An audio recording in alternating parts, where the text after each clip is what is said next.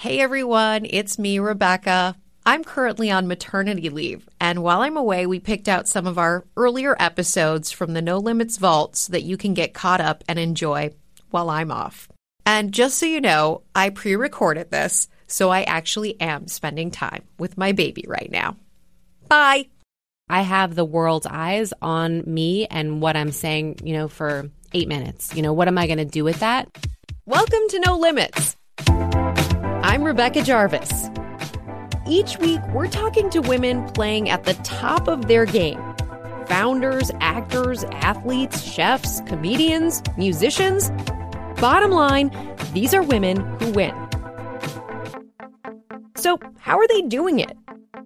We're taking you way beyond the bios, looking at their struggles, triumphs, risks, biggest mistakes, and some of the worst advice they've heard along the way. Whether you're looking for answers or you just want to hear a good story, you're in the right place. Today's guest started chasing her dream of becoming a fashion designer when she was 18 years old and she moved to New York City. Her first major creation, an I Love New York t-shirt, completely redesigned. Fast forward 15 years, and now she's creating everything from handbags to shoes to clothing that you see everywhere and all over Instagram. If you think back to 2005, her very first bag came out. You probably know the name, the Morning After bag. It is iconic. She's now grown her self-titled lifestyle brand worldwide with over 900 stores. Her Buy Now runway show at New York Fashion Week broke new ground on the streets of New York City, live streaming the whole thing in 360 virtual reality. I want to welcome to the show Rebecca Minkoff. Welcome. Thank you so much. I'm so excited to be here. I'm thrilled to have you here. I love your story because it started so early. You started out chasing your dreams so young, and now here you are. What happened along the way? What are the big things, the defining moments you think propelled you here? I think the defining moments is while I was raised with a work ethic that I resented for the majority of my life, I think always having to work for what I wanted gave me a sort of a fearlessness that when I moved here to work for a designer and had dreams of starting my own company, it didn't occur to me to be scared that I had nowhere to live or a low-paying job that maybe would not even pay the rent. And when I did decide to start my own company, that normal like, oh gosh, I can't do this, this is too risky, I didn't have those normal feelings because my whole life my mom and dad had said, if you want this, how you can earn it. And so I thought very analytically about, okay, I have to make this work and what are the steps? So I think that's one key defining moment and one thing I like to talk about with other women interested in starting their careers is you have to be a little fearless in order to really take those leaps and change your life. And eat some ramen along the way. A lot of ramen. And I think the other key thing is I was very quick to know who could help me and get a girl network of women who could help me and support me and say, you know what, I know this person I can introduce you. So, treating my business cards at the time like currency. So every night I'd get home and count my business cards, who are my contacts that I made. And I still am sort of like that today. If I get a business card, I never throw it away because you never know when you might need to make a connection with someone. And I think between that, my fearlessness and then my fortuitous phone call to my father where I said, hey, Dad, I think now success, I can see it. Will you help me? And he said, no, call your brother. I called my brother. I said, listen, I'm out of money. I finally have some heat around this handbag that I created.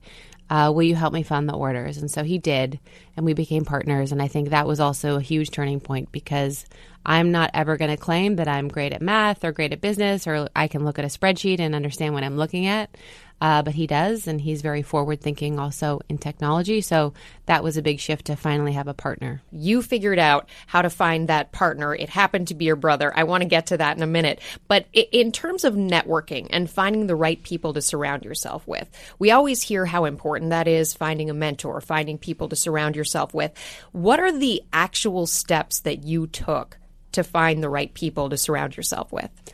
So the right steps that I took was early on, there happened to be this website. It's no longer around. I guess its replacement is the Fashion Calendar that listed events. And I would go to them and I would just introduce myself to people. I'd hand out my card, get their cards. And then as I started to see some press from making those connections, I would always just make sure I connected with those people. And one, I happened to have a great relationship, and she became a friend and essentially became my first publicist. She'd be like, I'm going to these 5 parties tonight. You're coming with me. I'm going to introduce you to everybody. So I think early on that was really key.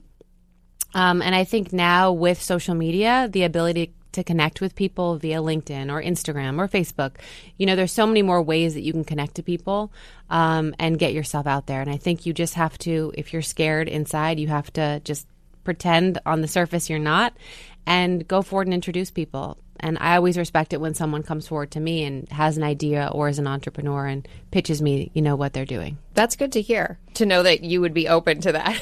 I'm open. You might have a few people coming up to you now that you didn't expect as a result of saying it. I might. This is true. The point that you made about having to overcome it and just show on the outside that you're not afraid.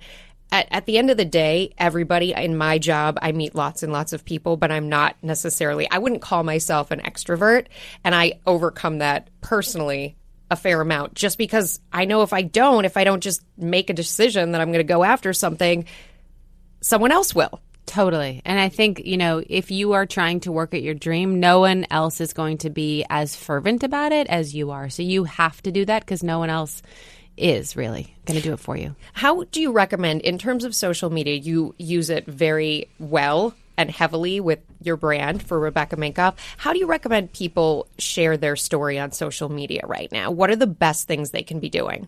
I think that each channel is very unique in what that audience wants to see. So you almost have to sort of obviously try a bunch of things and see what they're responding to. So we've learned that Twitter is our news feed. Facebook is great if we're promoting events and special insider activities. Instagram is really the life of our girl. So I think you have to sort of be nimble in order to react to what does she want to see and when. We often do our postings on Instagram, morning, noon, and evening, because that's when she's checking her phone during lunch, or she's, on her way to work, or she's about to go out at night. So I think we're also trying to time our messaging to when she actually is receiving them. So we've done a lot of listening by just seeing how she reacts to what we're putting out there. I always like when you put cups of coffee, sometimes with sayings in them, but that always speaks to me. You've got your coffee here today. That's perfect. Yes. You're also now working on Project Runway Fashion Startup. That's got to be interesting, a totally different thing what was it like behind the scenes on the show? So it was really interesting. It was myself and 3 other investors, and we saw all types of entrepreneurs from fledgling beauty companies to subscription boxes.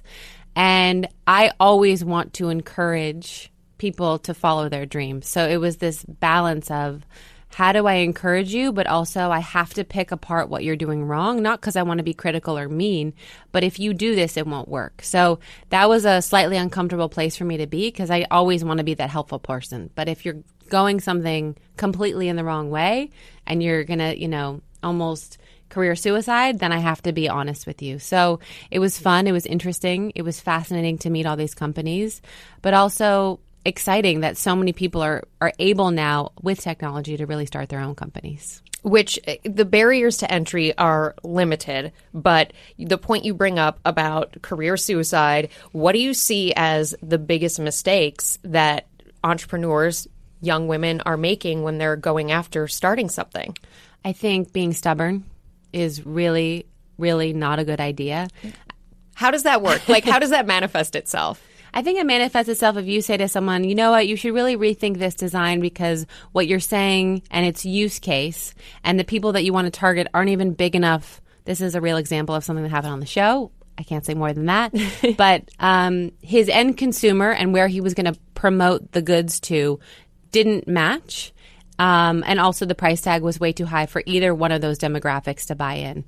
And he refused to acknowledge that that was not a good idea and that his price should stay the same. There was no opening or willingness to talk about it. So that's a stubborn action that's probably going to make it so that you don't have a business. Or if you know it all already. So someone's telling you and you're like, I know that all. Or I think I've learned very humbly to take feedback, whether it's from a consumer or a buyer, early on, and that's not easy. It's not like you welcome someone criticizing your product, but if you want to succeed, you have to be able to take that and turn it into a positive. And especially if it's coming directly from the consumer, if you're getting negative feedback on something, you're not taking that into consideration, that could be the end of you. You've sunk a lot of money into something in order to get it into the consumer's hands. If you don't listen to their feedback and tweak things, pivot, whatever it is that you need to do, Yep. that could be the end quickly. It could be the end very quickly. And we saw that in the recession in 2008 when we were actually having Christmas celebratory drinks with a department store of ours about the great year we had. And they said, listen, the recession's hitting. If you have a 5 in front of one of your bags, because my bags used to be $4.95 and $5.95, they said, we will no longer carry your line. Drop your prices, keep the quality, figure it out. And that was a really tough time, and we decided to listen. And every single one of our competition at the time did not listen. And there are 4 or 5 brands that today you've never heard of that were huge, 3 times the size of what we were at the time, that just aren't around anymore because they didn't listen. And I think, when our consumers saw that our prices had gone down by over $100 to $150 in some cases, they were like, she listened. And that's why our growth during that time was so much. But that had to be, at the moment, a really tough call. Because if you're having to deliver the same quality at a lower price, yes, that's also a problem for a business go down the road. It's a huge problem. I think my brother and I had many late nights. I remember very clearly getting my first gray hair that month. But I think we sat down and we said, okay, let's take the Wrigley's model. Let's sell more and make less. Basically, and really just pour this time into our growth and showing the consumer that we care. And if there's a rainbow, if there's a pot of gold at the end of this journey, awesome. But we want to take care of our consumer first. I always ask people for the worst advice they ever got, and especially in this context, I think it's an important question. But before I ask you that question, I want to understand how you look at advice. Because advice is so important. We get a lot of feedback, but determining which feedback to listen to as an entrepreneur, those are sort of the make or break moments. So how do you assess the kind of feedback that you're getting, and how do you determine whether it's a yes or a no? So first, I look at the person who is giving me the advice. Is it a friend, or is it an aunt who, said, you should really put your pocketbooks on the street, in the early days. Is that what your aunt said to you? Yes, she called it a pocketbook. So I think I look at who the person is, and are they someone whose advice I should be taking? Do they know what they're talking about? Are they coming from an informed place? If it's a buyer from a department store saying, hey, top handle bags are really on trend, you should have them, I'm going to listen because I'm pretty sure she knows her information. So I also look at the tone of the advice. Is the advice trying to help you, or are they really just trying to covertly sort of make you feel less about yourself? So I always look at how it's said. And I think people are pretty receptive to when it's genuine and when it's just trying to hurt you. When it is just trying to hurt you, how do you manage that? I mean, I look at somebody like you, your name is known throughout the world. It is. You've got stores everywhere. People are carrying your bags. They're wearing your clothes. But with that comes the negative. Right. How do you shut it out? I think you just have to look that most people are genuine and happy and want to help. And then there are the 50%, or let's say if I said most, 40% that don't have that. And I think once you know what someone's intention is, you just have to know that it's not personal. It's their unhappiness. It's their projection. And you just sort of have to say, like, you know what, delete. Just like you would an email, I'm deleting that comment. I'm not saying that it doesn't affect me, but I just have to go, wait a second. What was their intention? Was it to help you or hurt you? And how did you feel after that interaction? And okay, maybe I'm not going to interact with that person as much or in a different way. My mom used to say, fly above it. Do whatever you can to fly above it. Yes. Your brother, you and your brother have such a great relationship. How do you manage to work together as brother and sister on an expanding brand? So we have a wonderful relationship. That's not to say we always want to be honest, that it's not always perfect. Did you always get along when you were younger? He terrorized me when I was little. Like, he was the older brother. It's ironic that we work together now because he was the older brother that I hated. Typical older brother stuff. And if you have sisters, I'm sure you can relate. So we really, when we started the company, we each very much had our own individual lanes that didn't really intersect. And as the company's grown, he's gotten more expertise in my area and mine in his. So now we respect each other's areas of operation, but we also like to contribute to the other one. We also go see almost like a couples counselor at least once a year. You do? We do. And that really changed our relationship for the better because we could air out any frustration with a moderator. That really just helped kind of reset. And then when we come through that and we've sort of reset our strategy, we always come out of that more aligned. So that's been very helpful the last 2 years that I think really made a nice shift that people see we're united. You know, if we have a disagreement that we cannot work out ourselves, you know, then we're able to go to this person all the time. We'll be right back after a quick word from our sponsor. Hey, I'm Andy Mitchell, a New York Times bestselling author. And I'm Sabrina Kohlberg, a morning television producer. We're moms of toddlers and best friends of 20 years. And we both love to talk about being parents, yes, but also pop culture. So we're combining our two interests by talking to celebrities, writers, and fellow scholars of TV and movies. Cinema, really. About what we all can learn from the fictional moms we love to watch. From ABC Audio and Good Morning America, Pop Culture Moms is out now wherever you listen to podcasts. So this person, it's interesting that you bring that up because more and more founders, co-founders of companies are now using counselors. I just did an interview with Dr. Ruth, and she was advising a number of co-founders on how to get along. And especially something that she said at the very end that really stood out to me was putting the relationship before the business. Right. That ultimately, at the end of the day, in the worst case scenario, the business doesn't work out. You can build another business, but you can't get another relationship like the one you had. Correct. And that's great advice. And being that our family is very close, we definitely can't get another relationship. So it is always important to us because our families are so close that we make sure we work it out. When there is an issue, something that you guys disagree on, aside from going to a counselor or a therapist, is there anyone like a board of directors or people that you turn to as outsiders who help you settle these questions? No. We settle them all. We present a united front, and it's our goal that, you know, when we are with the board, we stand together. So we usually like to work out anything prior to that.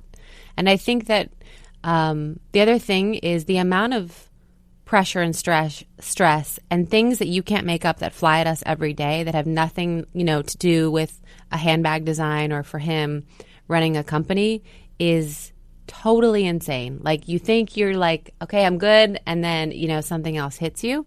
So I think now more than ever, our goal is to stay united because we cannot weather the storm of growing this company being separated. Very wise advice, I would say. Yeah. Worst advice. Has it come to you yet? Oh, we've had so much bad advice. We had someone who shall remain nameless say, you know what, you should really just focus on growing the handbags and don't extend into ready-to-wear and shoes and just stay a handbag brand. And had we done that, we wouldn't be the lifestyle brand we are today. And again, a lot of the handbag brands that are out of business went out of business also because they didn't diversify. Or even worse advice, which we didn't listen to, was when I began to talk to our consumer back in 2005. You know, there wasn't social media. It was just online chat forums. The Purse blog had a forum, and I would talk to our consumer. And so many people said, this is the death of your brand. You should be in an ivory tower. You're better than them. Don't talk to them. And then we decided to talk to bloggers. And that was like, how dare you use a C-list personality the you know that you would ever, you know, work with people that beneath you. And we were just like, that seems crazy. I think we like what they're doing and it's refreshing, and so does our consumer.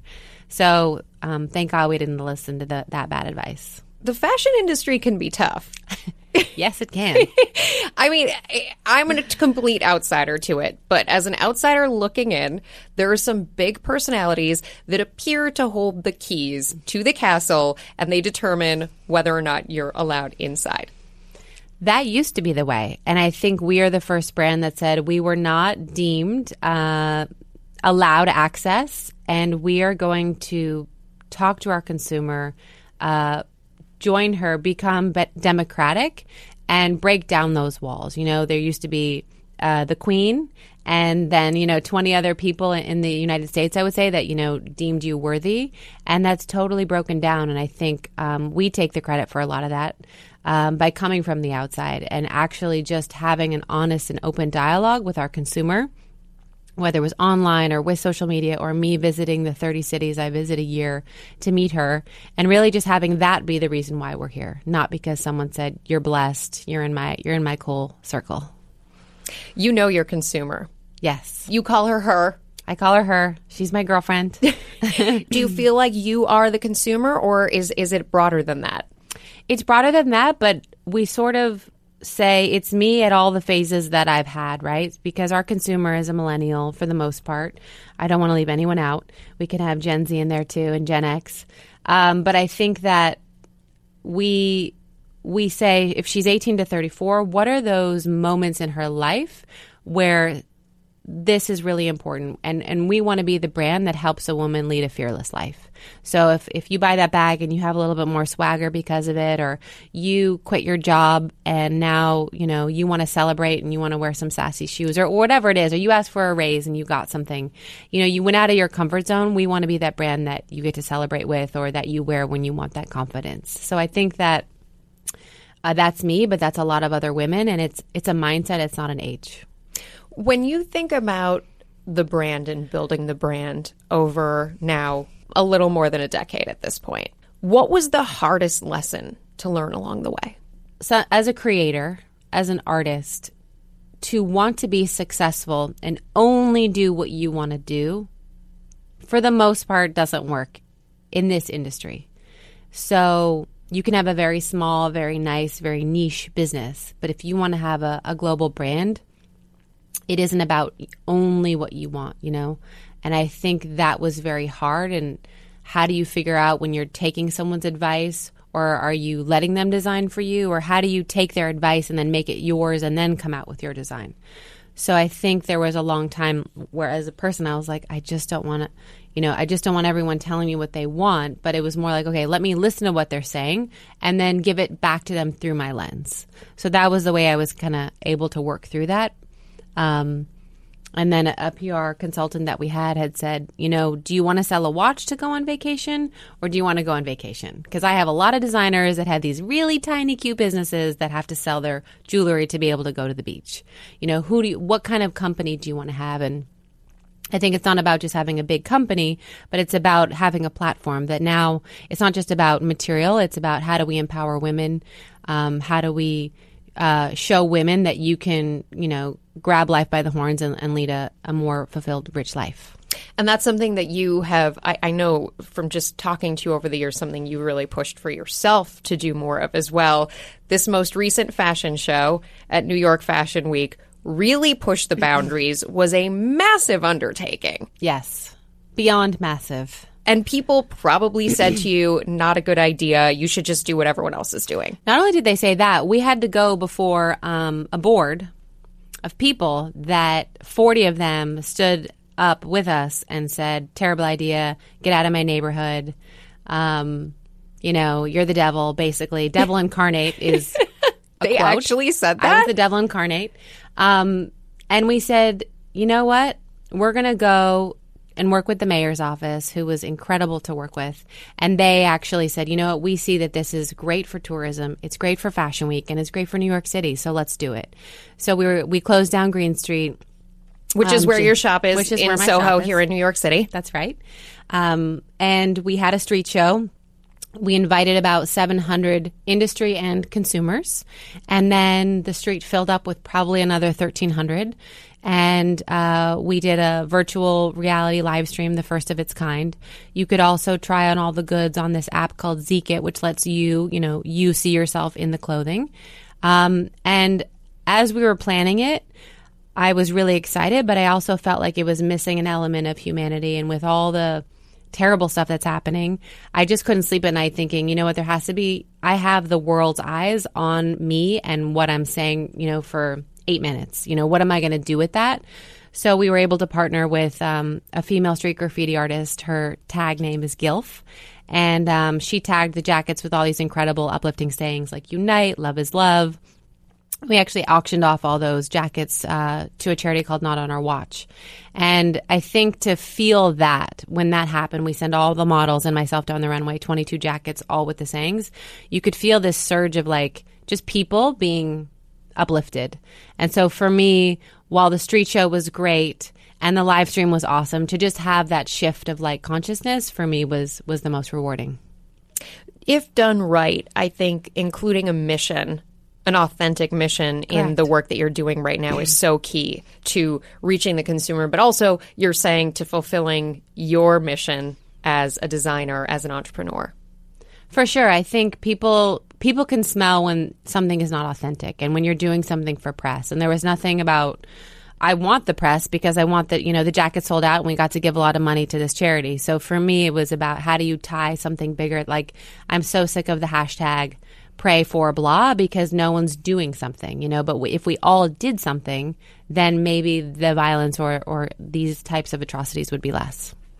Technology is also really core and key to the expansion of your brand. You've done some really forward-looking things inside your stores.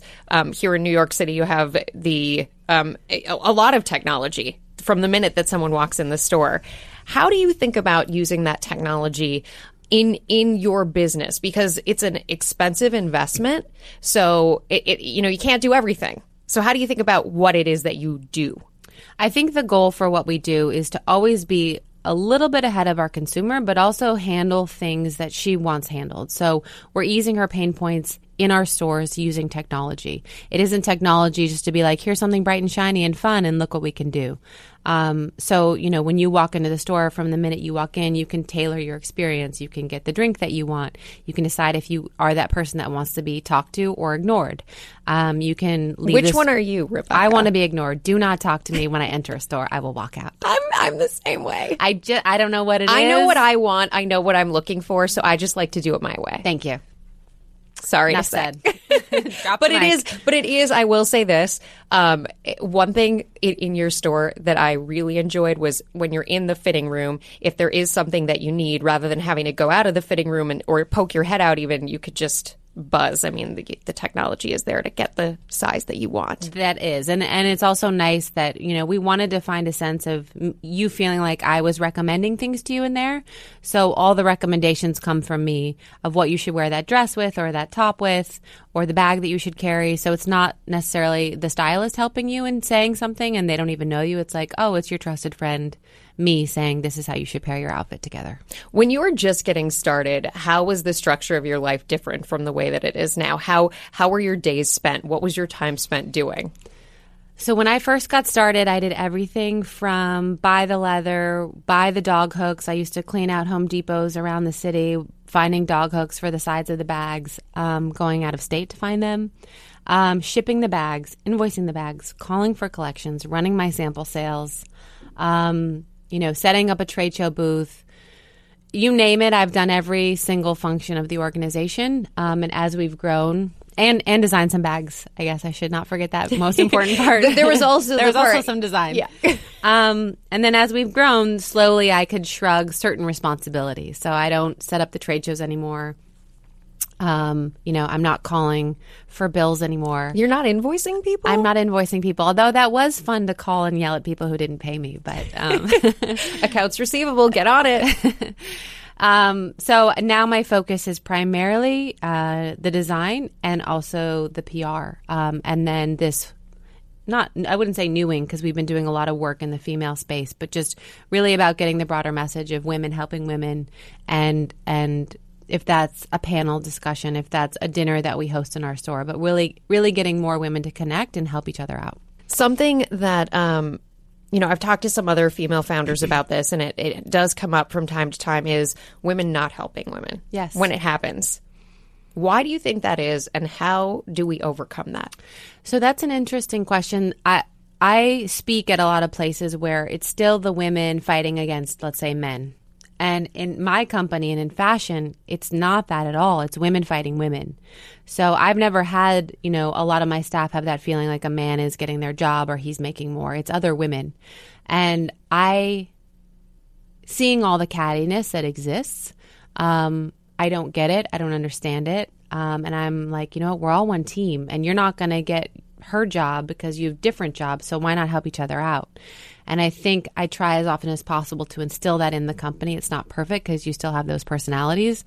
But if I see it, I am like, that's not how this works here. We are a team. We are one. And let's all help each other out. There's not enough of that. And I think getting more people to be that way and just knowing that that's its own issue, we are all holding ourselves back as women if we don't begin to help each other out. Because we all have to be a united team if we want to get on equal footing. Well said.